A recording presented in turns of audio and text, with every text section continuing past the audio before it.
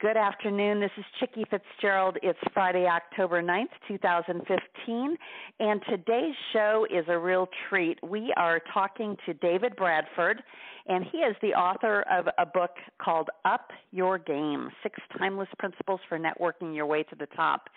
And David, I am just so delighted to have you as my guest. Welcome. I deeply appreciate being on the show, and certainly enjoyed the personal interaction that we had recently in Utah. Thanks for coming out and meeting with me personally. Well, that was such a great experience that afternoon, and I knew you were going to be a little bit pressed for time, so I certainly didn't expect the full walkthrough of meeting your wife and hearing all about her amazing business. And I think we're probably going to schedule another show where we can get her on because she's doing some incredible things in the field of learning and especially with language and the use of virtual communities. And I think that would be great fun. Yeah, you bet.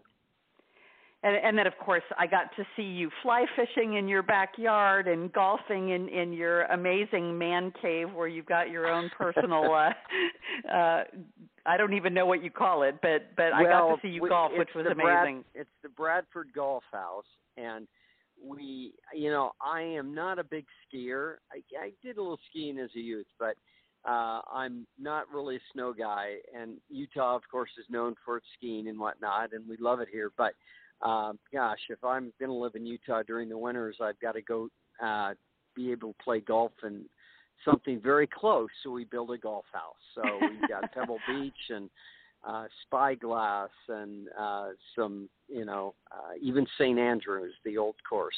Wonderful. Well, it was certainly a first for me to see that, but it was great fun. And again, your hospitality that day was greatly appreciated. I have just been fascinated as I've been, taking a look through your book and, listening to a little bit about what brought this all about. The introduction to the book is a story that you tell called From Bottle Cap Kid to CEO. Can you give us the thumbnail of that, David? Oh, sure. My brother and I, growing up in Burbank, California in the early 50s, we really didn't have access to all of the fun video games that kids have now and so forth. And so we'd find bottle caps on the streets of Burbank. And World War II had just ended in 1945, and this is 7, 8, 9 years later. And so we started a game called Bottle Cap Wars, and we would find, the 7-Up bottle caps and the Orange Nesbits and the Royal Crown Colas and the Coca-Colas, and they would do battle together, and we would press them down, and we stole my mom's vacuum cleaner hose. We would roll marbles down onto the armies, and we would see which one of those brands would withstand the onslaught of the marbles. And so that was Bottle Cap Wars. And so, 45, 50 years later, even more than that, almost 60 years later, I was giving a speech in the south of England, and my sister actually was the host for that conference. And as she got up, she had my bio and all the fun stuff that I've done and so forth. She didn't read any of it. She got up and she says, my brother, the keynote speaker today, he's a business executive, and I only know him as the Bottle Cap Kid. And so that kind of, as I was flying back, I remember from England, I thought, you know what, as I'm writing this book, that would kind of be a fun little piece to have in. And so I went from the Bottle Cap Kid to technology CEO.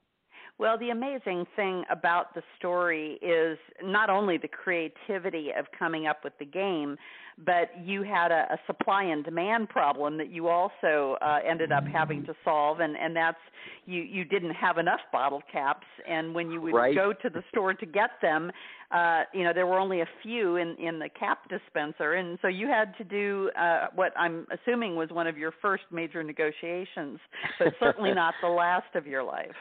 Right. It illustrates my show up principle. Sometimes you just have to show up and be bold in life. And Joe was this guy that ran Joe's Market in Burbank, California on Magnolia Boulevard back then, and he was an intimidating character. He'd have these, giant opera playing in the background, and he was this big gruff guy. And I finally had to ask him if I could have the bottle cap dispenser, and I was so scared at the age of 5 or 6 asking him if I could have access to his bottle caps, and of course he was just throwing them away.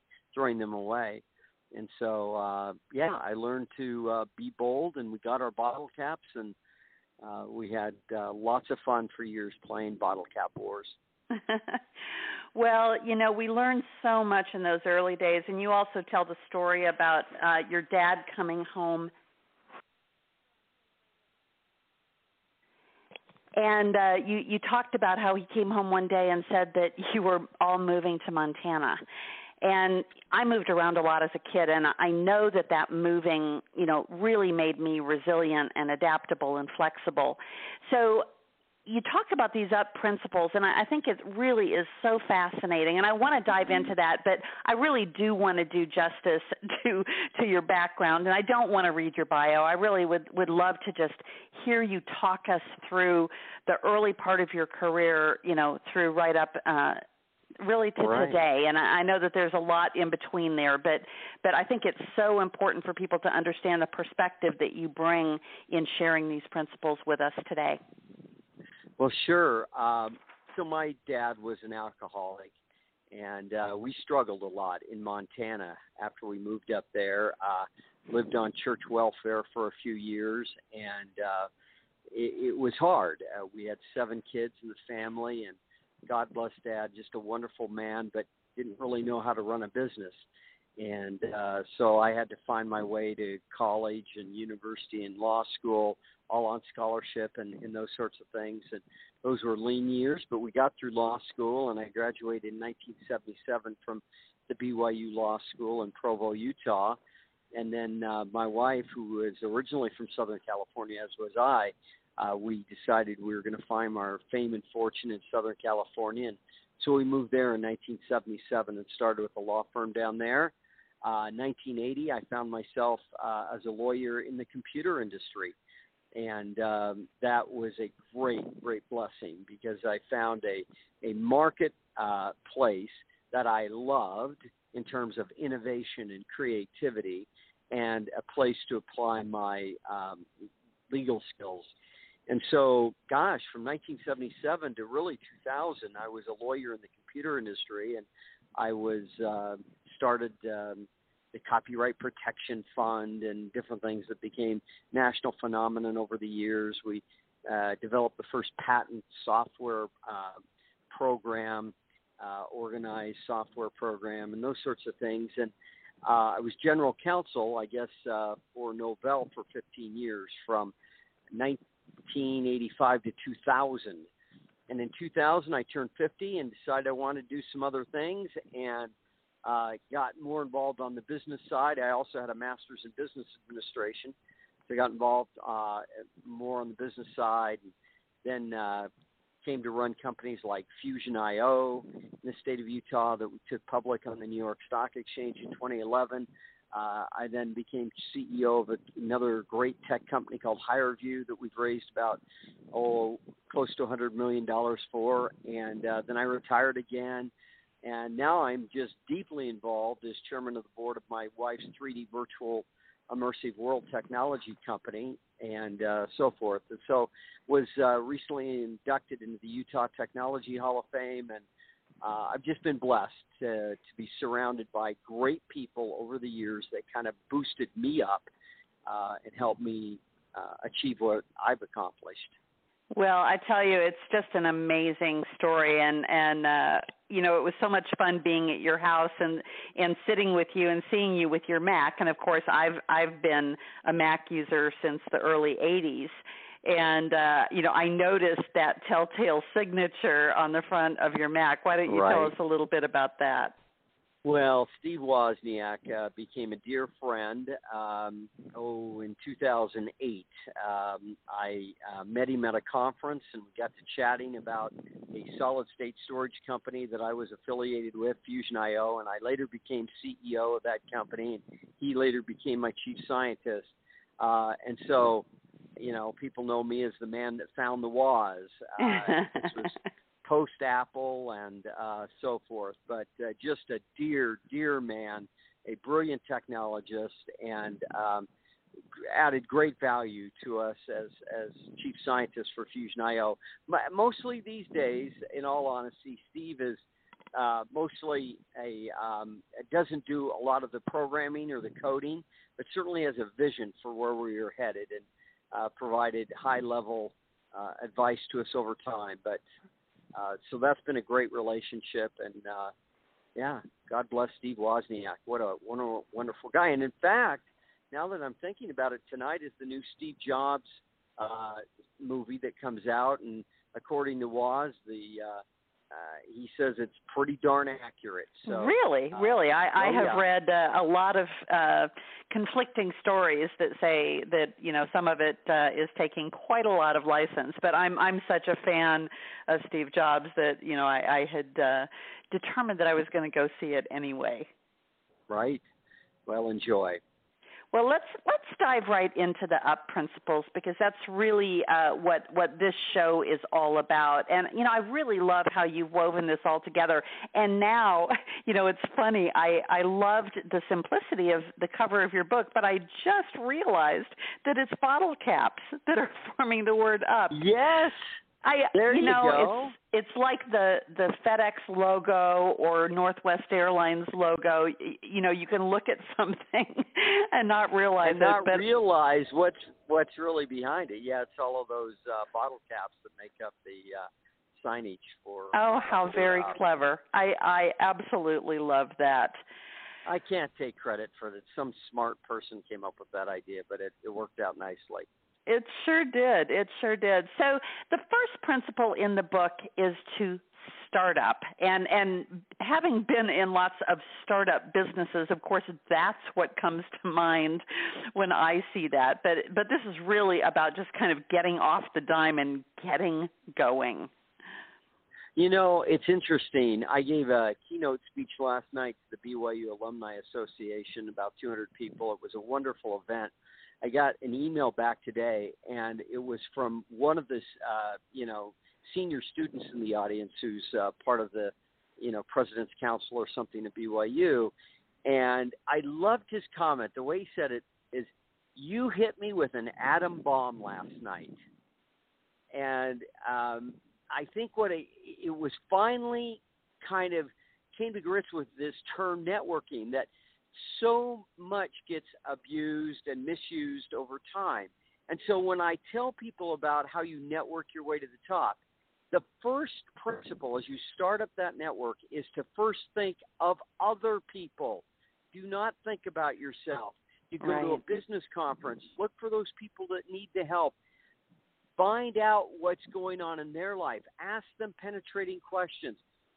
What's the passion in your life? What's the biggest business problem that you're facing? And you go about trying to help them. And as you do that, there's something called the law of reciprocity in the universe that comes into play. And people then feel this intuitive desire to want to give back. And so I talk a lot about giving first with no thought of getting. Well, and, it really comes through. And the day that we were sitting together in your living room, you were so gracious in offering, to help me. It really took me aback because I didn't expect that. But now that I have read your book, I know that is absolutely who you are. And it's been so much fun watching you and following you, whether it be on Facebook or other social media.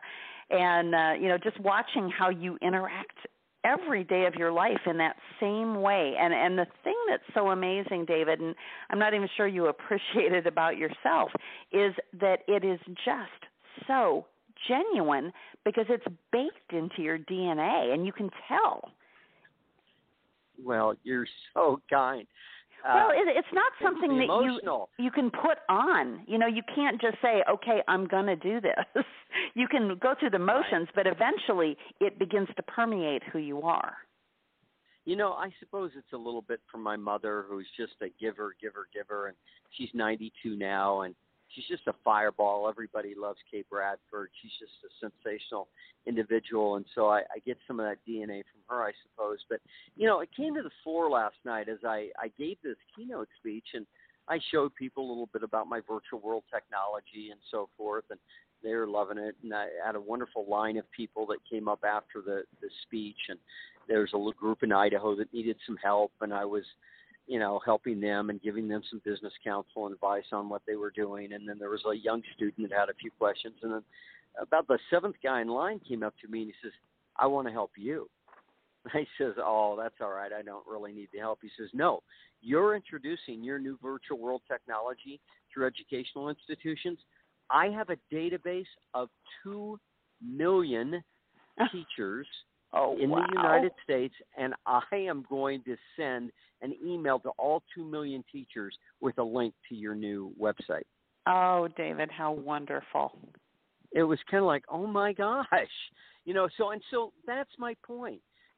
As I gave these people counsel and advice and tried to help them in any way I could, here was a man that felt like, okay, I'm going to reciprocate. And so, in fact, I'm meeting with him again tomorrow morning. He's from San Diego. He's going to be up here for a couple of days and wants to get together and learn more. But, my gosh, that was just a wonderful happenstance that I really didn't anticipate last night after the speech. Oh, that is so great. You start the book really talking about how this whole issue of networking is easier than you think. And you mentioned different kinds of networking, and you've talked about, going to networking events. And I can tell you that while I can stand in front of an audience of 500 people and easily, again, give a keynote or introduce someone or run a panel, when I walk into a local networking event where people are handing out their business cards, I literally freeze. And I don't know what it is about it, but just the simple suggestions of the kinds of questions that you just gave to us is so, so helpful. And, I know the other side of what you talk about in that introductory chapter is really about online networking. And, it is done so badly by so many people that to hear some similar nuggets about how you use the online tools, I think would be super useful. Well, I guess if I had to boil it down a little bit is make it personal. So many people will just see someone that they want to connect with, and so LinkedIn gives them an automatic little button that they can click, I want to connect with you on LinkedIn. And so you get this kind of blank, blah, whatever, I want to connect with you on LinkedIn. But you don't know anything about the person's background. You don't know why they want to connect with you. And so I emphasize to everybody I talk to, you have got to make that initial invitation very personal. I remember some years ago when I first connected with Malcolm Gladwell, the famous author. It was all about his track and field career. People listening to this call, they're going, Malcolm Gladwell, track and field, what, No, I went and did the research on Malcolm Gladwell and learned that as a high school miler in a small town in Canada, many, many years ago, Malcolm Gladwell set the Canadian high school record of like 4 minutes and 15 seconds in the mile run. And so when I started to connect with Malcolm, I was talking to him about track and field, something that he was deeply interested in. And so find something personal about them. Maybe they went to the same college. Maybe they're a Michigan Wolverine. Maybe they read a book or have a book posted on their website that you love or something. Make it personal. And also, when you comment, don't just like someone's, photo. Comment on it. Make a personal comment on it. It's easy to press the like button or the endorsement button, but it's far different if you can actually write a recommendation for somebody or comment personally in a personalized way. And so I always make it a practice to do that. Absolutely. And the way that you've structured your book, first of all, I mean, it's so intensely practical. It's simple and it's practical. It's very deep. It's got a lot of really deep truths.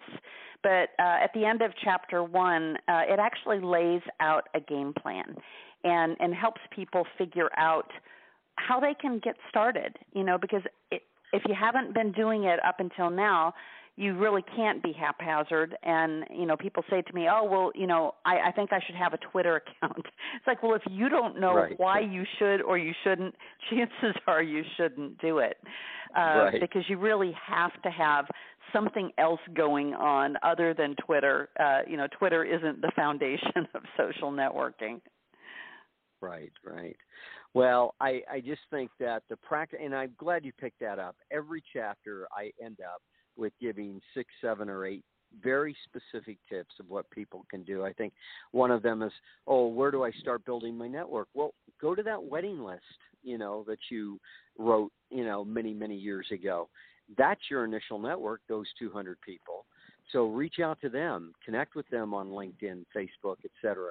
Other people will also be on this call that are probably the shyest people in the room, and they'll, I could never have 15,000 LinkedIn connections, or I could never, accomplish what you have in terms of connecting with people. No, you can, and here's how you do it. Simply be curious. Ask questions. Be interested in the other people. Anybody can ask questions. You simply learn that skill of asking a few questions, and the rest will take care of itself.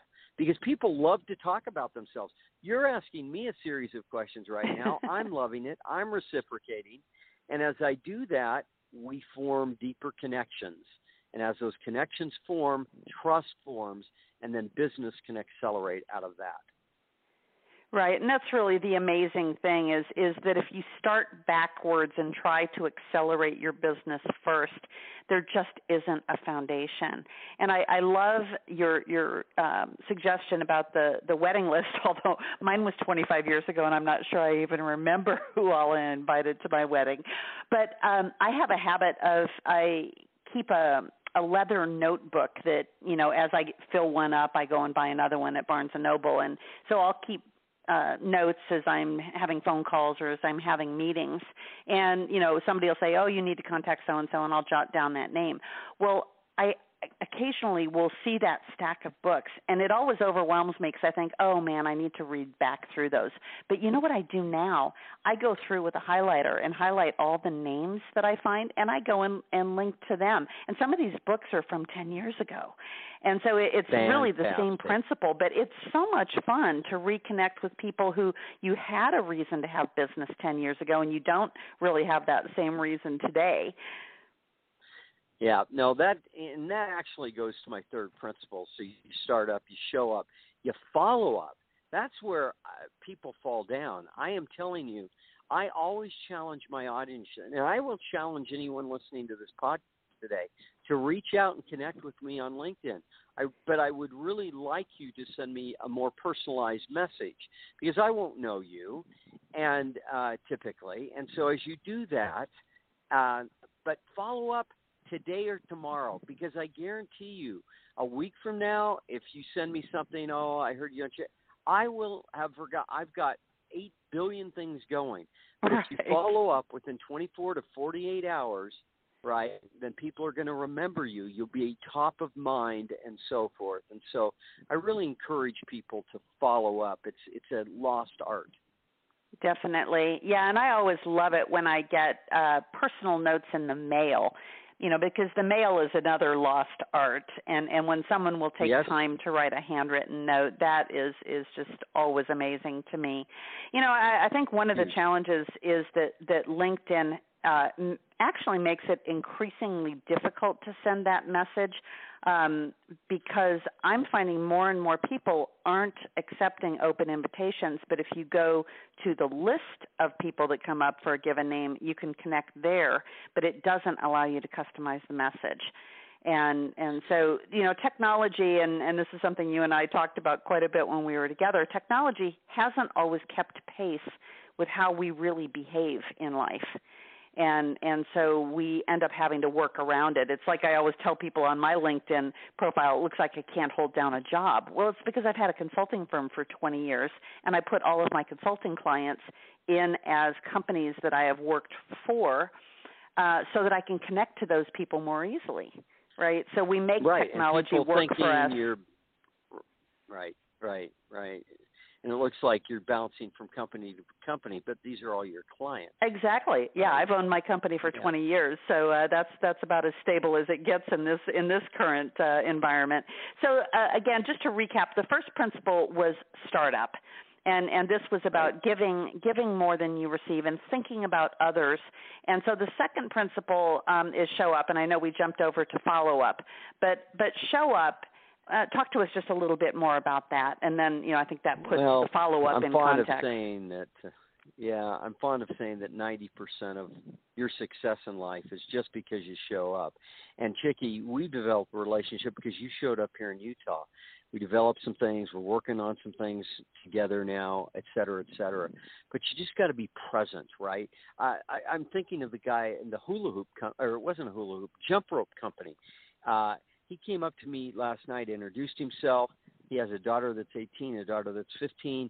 They're trying to raise money to go around the world. His daughter, 15-year-old daughter, is the world jump rope champion, right? Well, she deserves to have, something for that, And so I'll help them out. But had that guy not shown up last night, he would have never met me. Right. And we all have things that we're going on and doing in our lives. You just got to show up. I guess my greatest story of that is in 1985. You mentioned my dad earlier. He passed away on my mother's birthday, September 15, 1985. And when he did, I came to Utah to settle some things in the family estate. We had a home that we had to split up among the kids and these sorts of things. And I had 4 sisters that lived in Utah, so I came up. And I was in Utah, and I was driving down Interstate 15. And as I was driving down I-15 between Salt Lake and Provo, Utah, I saw a big sign off the side of the freeway that said Novell. Now, I knew Novell as a really hot company in the networking space, computer networking space, and I thought to myself, I'm based in the Silicon Valley. And so, I kind of just passed through my mind, and I got to the next exit, and I said, you know what? I'm getting off the freeway. I'm going to go see what's going on over there. I turned the car around, go back a mile to the north, got off the freeway at 8th North and Orem, drove over to where the Novell headquarters sign was, walked in, and the receptionist, who to this day is a dear friend, Carol Carlson, she looks up and she says, oh, who are you here to see? I says, well, I'm here to see the president of the company. Now, she was kind of stunned, and she says, well, okay, well, let me see if Mr. Norda, I didn't even know the man's name. Oh, my Mr. gosh. Norda is around. And so she went back, and as she was going back, get this, Chicky. Now, I'd been in the computer industry for about 5 years in a legal capacity. So she now goes back, and she's finding Norda, and I stand up, and I'm looking around the entrance lobby there, and I see, these awards that the company had won for their technology, and I saw something over to the right side that said job board. So I walk over to the job board just out of curiosity, and it said shipping and receiving clerk, marketing specialist, corporate legal counsel. No way. Yes. Unbelievable. 3 weeks later, I was legal counsel from Novell, and then moved my family from California to Utah. And, and so when you reflect on the stuff that had to happen for that to happen, first I had to show up at those Novell headquarters. So if you have an inkling to walk in someplace, maybe you need to follow it. That is an amazing story. I don't know that I have ever heard a placement story quite like that. And so Ray took the meeting, obviously. Oh, yeah. So he came out and he said to me, oh, well, who are you here to meet with? And I said, well, I've heard a lot of great things about this wonderful technology company that you're building. And he says, now, what do you do? And I says, well, I'm a lawyer, and I noticed that you have an opening for corporate legal counsel, and I'm interested in joining a fast-growing technology company. He said, well, come on back. Let's talk about it. So we sat down. He loved the fact that I also had a master's in business administration, and that was September, probably late September. And by October 15th, we'd taken the job and moved the family with our 4 kids out of Southern California and back here to Utah. And then had a wonderful 15-year run at Novell. People don't realize it, but at one point, Novell's market value on the stock exchange exceeded that of the 5 major United States airlines combined. Amazing. So pretty yeah, amazing. I think I first encountered Novell. I was at Sabre. I was at American Airlines Sabre. And, yes, exactly. They were one of our great customers. Yes, absolutely, because we were early pioneers. In fact, I was a Mac user when the PC actually was developed. And of course, they went with PCs because at the time Macs weren't considered business computers, and of course they had to figure out the whole networking side of things, and they didn't have the talent internally. So Novell ended up becoming a big business partner. Absolutely, yep. I remember I negotiated some of those Sabre, American Airlines, Novell contracts. Well, so after that meeting, you must have done principle number 3, which was to follow up, or you wouldn't have been able to get that job. So again, you used your instincts to show up, you used your good sense to follow up, and then the next thing that happened, and again, is probably not the perspective that you write about in the book, but principle number 4 is to link up. And I'm talking about the physical linking up with a new job and a new place to live and new friends. But linking up in the book, you're talking about actually connecting to people in a real material way. Yeah, no, that's so essential to me. What's been so gratifying is I look at the people that have endorsed my book from Larry King, right, the king of interviewing, and Eric Schmidt, the chairman of the board of Google, and Mitt Romney, presidential candidate, Steve Young, NFL Hall of Famer, and I look at those people, and I'm just amazed that they would take the time out of their day to even write an endorsement.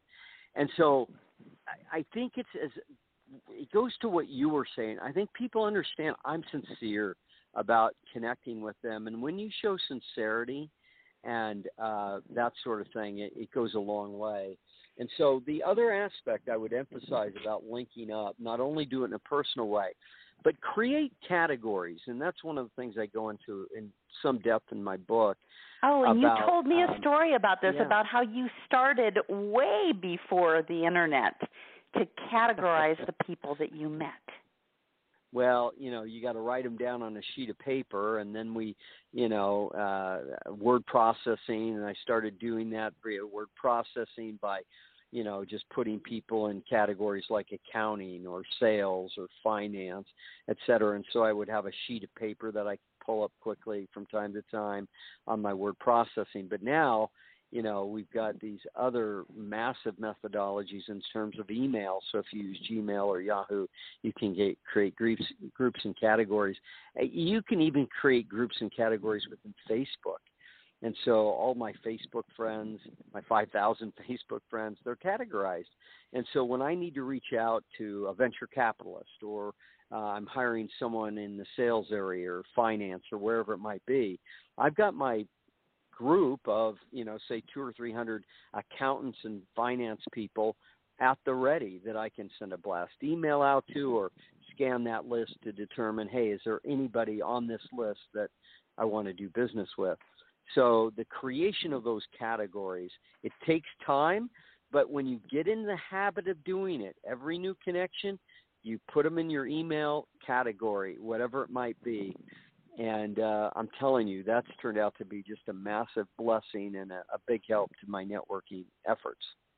And so other than the categorizing in Facebook, are there any other tools that you use that help you do that?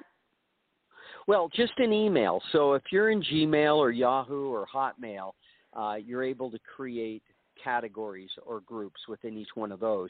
And those are the groups and categories I use most. Now, there's some third-party CRM packages, customer relationship management tools, but I just use the things that I use every day. I don't like to go to a different database. So, if I want to print out a list of 200 folks in marketing, I just go to my email group, click on that, and boom, my marketing people connections come up, and I can print that off and do whatever I want. Or blast email that Yeah. group. You know, it's so funny. I had been for years, kind of stuck in the Microsoft environment, and I know you've had a long history between Novell and Microsoft. Yes. But I kept getting bitten by Outlook to where, they have this thing where their database will grow exponentially, and they never tell you it's going to blow up until it does. Right. Oh so gosh. it can get to 10 gigabytes, and then all of a sudden one day everything's gone. And that had happened to me 3 different times in the last 10 years. So I finally determined I was going to move to Gmail, and I'm having the biggest struggle in doing that because, you really do become accustomed to, in particular, to the integration of tools. So I'm always curious as to what tools people use to keep themselves organized because I find that the people who are able to keep track of these things do have somewhere where they're keeping track of these personal things that you talk about so that you can connect emotionally, but in a way that really makes sense. Like even today I was talking to someone and I asked them what their child's name was, and in the past, I would have just asked and they would have said, and then 5 minutes later I would have forgotten. And then the next time I wouldn't have been able to ask them specifically about their child. And I did take the time to write it down, but then I realized it wasn't in a place where when I speak to them the next time that it will actually be there. So, I'm always curious about how people do that. Now, you also talk about measuring success in your networking and in linking up with people in terms of the impact. And I'm assuming that this ties back to your first principle that you have to be able to measure how you've impacted them, not just how they've impacted you.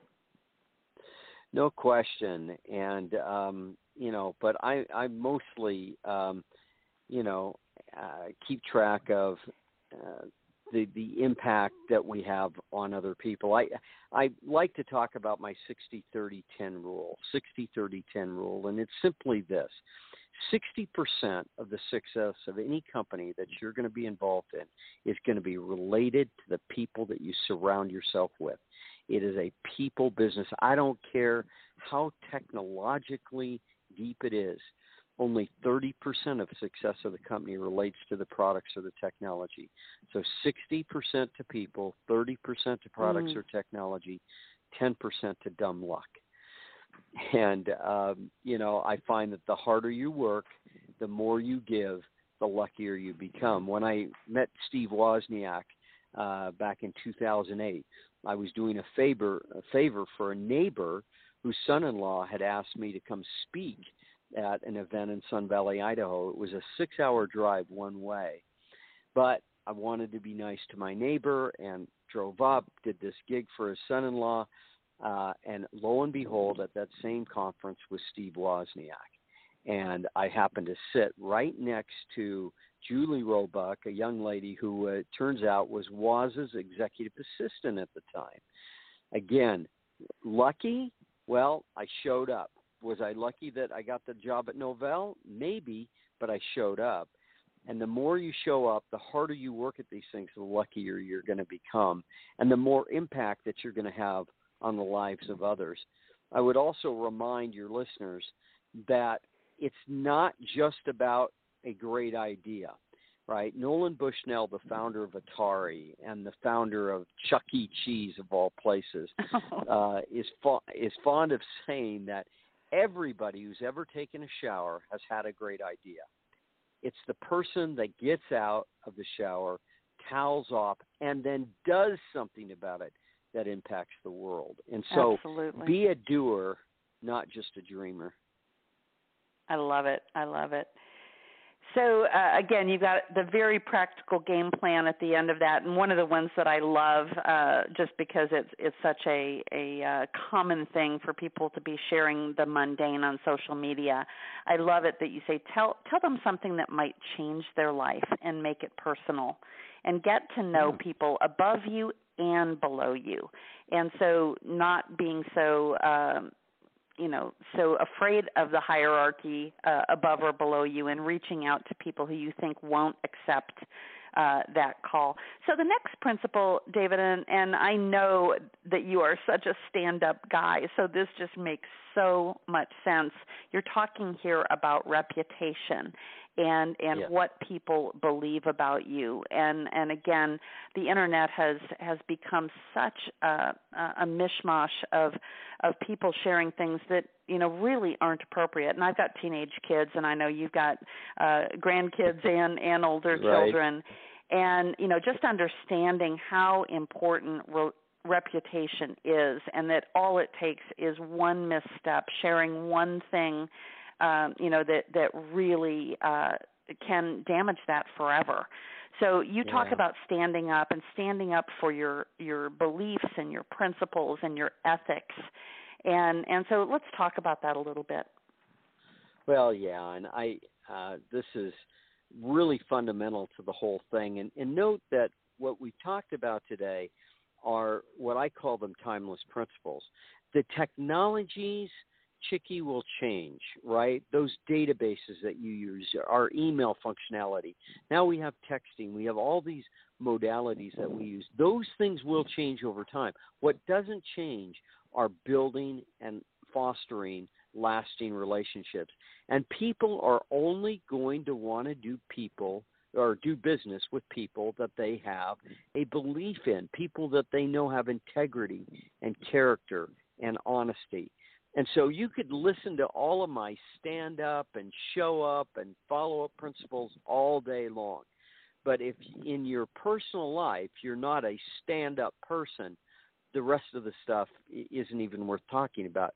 You've got to be a person whose handshake matters. And that's said from a lawyer. People have got to know that you're going to stand by your word. And so be a stand-up person. Right, and really investing in your credibility. And one of the things that I share with groups when I'm talking about building particularly your online reputation is, everything that you post doesn't have to be original information. But if you are an expert on something, talking about that or posting articles and commenting on those about your perspective. And again, you talk about standing up for what is right. And, I am a very, very vocal person about the status quo in my industry, which happens to be the travel industry. And I get so frustrated, with the way that things have always been. And our industry, quite frankly, although it has moved from, airline systems to travel agency systems to consumer systems, it's all still done exactly the same way. So I stand up for that on every occasion possible, in every possible medium. And then, of course, I've stepped out and done something about it, that I've built a solution for it. But, you say at the conclusion of this chapter that being credible is all related to how you come across to others. And so the things that you choose to post and repost and the quotes that you post, one of the things I love about how you behave on Facebook. I mean, we get to follow you, around Europe as you're going to meetings with your wife, and we get to see your pictures. But you also take time to give us encouraging stories about athletes and just about all the people you encounter. And the kind of people that only post, like you'll see some post about someone who's hurt somebody, and immediately they've just gone through something bad in their life. But being an encourager is just one of the things I love about you. And it's clearly, again, I don't think that you say, okay, I'm going to set out to be encouraging today. No, it's just who you are. So you're being authentic in that. I like to find interesting quotes that encourage us all in our lives. And when I see something that resonates with me that day, that's going to impact my life that day, I like to post it. And here's a general rule that I advise people. 80% of the stuff that you post on LinkedIn or Facebook, you should post with the eye of helping somebody else. It's an article. It's an interesting quote. It's something that is going to make an impact perhaps on their life. 20% should be business related. We all want to sell what we're doing, But I will tell you, if people only hear about your expertise in the travel industry, or your, this, that, and the other, where you're trying to sell them on it, or my computer technology, if I talk all day long about HireVue and my 3D virtual world technology and so forth and so on, they're going to get sick of it and they're going to shut it out. But if you're posting 80% of stuff that is interesting, helpful, useful, then the other 20%, they're going to go, oh my gosh, he's also doing some business as well in virtual 3D learning. And, so people will stand up and take notice. And so I kind of go by an 80-20 rule just in general in terms of my postings, both on Facebook, LinkedIn, Instagram, and the like. Great. So moving on to principle number 6 is scale up. Tell us about that. Well, that's all about hard work. The word network is not net eat. It's not net socialize. It's not net goof off. It's network. And so people listening to this, you've got to understand that it takes some level of time and commitment to do this and to do it right. And you're never going to be, no one's ever world class, right out of the box at anything. It takes time. Malcolm Gladwell's 10,000 hour rule that he talks about in Outliers takes 10,000 hours to be world class at anything. And so it just fundamentally, you've got to set aside time to do this. And I'm every morning on, LinkedIn, on Facebook, just as my natural, normal thing. And I'm making little posts, little statements. And Chicky, you do a great job doing the same thing. And I've appreciated, when you'll post something and then you'll tag me, especially when it's something that is interesting. Some guy just tagged me on something this morning. Gosh, I haven't seen this guy for 20 years, and it's about the early days of Novell, and it's a NetWare box, and you would appreciate this. And it was like, oh, this is great. This brings back so many great memories. And so I don't mind being tagged and stuff like that. Where I hate being tagged is when someone's trying to promote a product or a service out there. Right. And it's not one that I use, but they tag my name, and so they can use my notoriety or whatever it might be in order to promote what they're doing. That's just unfair, and it's not right. Right. So scale up. Takes hard work, time, commitment. That's my last principle. Right, and you're also talking in this chapter about building teams and building an advisory board and really finding those people who can give you the kind of advice that you need. And one of the things that I was doing when I was out in Utah, was adding one of your friends, John Richards, to my advisory board, and so I had come out to meet him and was fortunate enough to meet a number of other people as part of that trip. And through that, and meeting you, of course, I now know so many people in Utah, and a month and a half ago I knew nobody. I mean, I've got a niece who lives a little bit south of you, but other than that, I knew almost no one in Utah. So the network actually beget a whole new network, and so it opened up not one relationship but many. Right. No, absolutely. So not only do you have to work hard, you have to work smart, and that's what you're doing. And so when I talk about working smart, there is not a CEO on planet Earth that can do it all. Sometimes we look at the CEO of IBM and we think, oh my gosh, that guy must be the smartest dude in the entire world, or the CEO of American Airlines or AT&T, whatever it might be. There is not one of those people that has skills in finance, marketing, technology, networking, strategic alliances, business development. None of them has expertise in all of those areas. Every one of us needs to backfill where we are weak. And so don't be shy about reaching out to people. I just added to the advisory board for our 3D virtual world technology a young man named Tim Doner, Doner. Look him up, folks, Tim Doner. Tim is the world's youngest hyper polyglot. Oh, I remember seeing his profile. Right. He speaks, well, a hyper polyglot is anyone that can speak 7 or more languages, right? He speaks 20. Wow. He's 19, He's in his second year at Harvard. And so as we're driving forward with our 3D virtual e-learning language training technologies, I wanted to bring aboard a brand ambassador.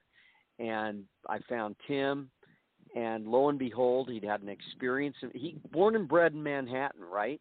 But one summer when he was 14, he came out to Provo, Utah, and spent the summer working or learning Middle Eastern languages. And so when I called him up to say, hey, would you like to be on my advisory board? Well, this is after a couple of initial visits. He says, are you kidding me? I love Provo, Utah. You know, this kid out of Manhattan going to Harvard. So you never know, and but you got to work smart. So find people that you can surround yourself in your business that are going to add great value to what you're doing. Well, and as you mentioned, David, these principles aren't trends, okay? These are timeless principles that work as well offline as they do online. And, you know, I started out sharing, you know, my fear of walking into a room of people that I don't know, armed only with business cards. And, you know, it's so funny how we get tied up in ourselves. And if we just realize what freedom we'll get if we start looking at others rather than being, you know, focused on ourselves and whatever our needs were when we walked into the room. And whether that room is a group on LinkedIn or a group on Facebook or a physical room, you know, I think that just helps so much to look through these things. And David, if there's one other thing that you could share with everyone, what would it be? Well, at the end of the day, I think, Chicky, people have to focus on doing. I've always made that a practice. I just think that the world needs dreamers, the world needs doers, but most of all, the world needs dreamers that do. And so in the end, it's great to have wonderful ideas and whatnot, but ideas are not intellectual property. They're not something that you can protect. Ask the guys that started Facebook, right? Zuckerberg, to his credit, and I don't know the early days of all of that, and I've seen the movie, and we've all seen the movie The Social Network, where he kind of ripped off supposedly the idea from these two twins. Well, they came up with the idea, but he executed on the idea. Yes. And so it's the people that execute and do that really change the world. And so you dream all day long, but get out of that shower and do something about it. Absolutely. David, it has been great to have you on the show today. Again, the book is called Up Your Game, 6 Timeless Principles for Networking Your Way to the Top. And David, you mentioned that people could follow you on LinkedIn. Is that the best place to reach you if they have questions or would like to reach out? Not just follow me, but actually reach out and connect with me on LinkedIn. I'm happy to do that and answer any questions. I do my best. Obviously, very, very busy, but I'm maxed out on Facebook, so don't try to connect with me there. Oh, so LinkedIn I got in just under the wire, apparently. You did. No, and that tells you a little bit how impressed I was with you, because I have to delete somebody in order to put somebody in now. It's kind of crazy. Well, my apologies to the person you had to delete, but I'm glad I got in. Yes. Congratulations. But, well, terrific. Fun. Well, again, it has been terrific talking to you, and I'd like to just mention very quickly that for our listeners who would like to know a little bit more about the Executive Girlfriends Group, just go to executivegirlfriendsgroup.com. And all of our previous shows, we've done over 400 interviews like this directed at the executive audience, and we would love to have you join us there, or we do have a private Facebook group. And David, it has just been such a joy to reconnect, and I know we're going to have another show with your wife, and I can't wait to get that scheduled. Our audience is primarily executive women, so they do love to hear stories about people like your wife who are really watching their dreams unfold, and I know you're right by her side helping her to make that happen. I'm her biggest fan, but if people also, when you say if they want to go to my Facebook page, I've got a fans page. I also have my website, www.davidbradford.com. And if people want to contact me through there for speaking engagements or whatever, I'll typically terrific. go. And if someone wants to buy a couple $100 or something, I'll typically waive my speaker's fee and so forth. So we have a lot of fun doing it. Well, terrific. Thanks, well, I can't Chicky. wait to get to the other show, so I'll have my producer give you a call.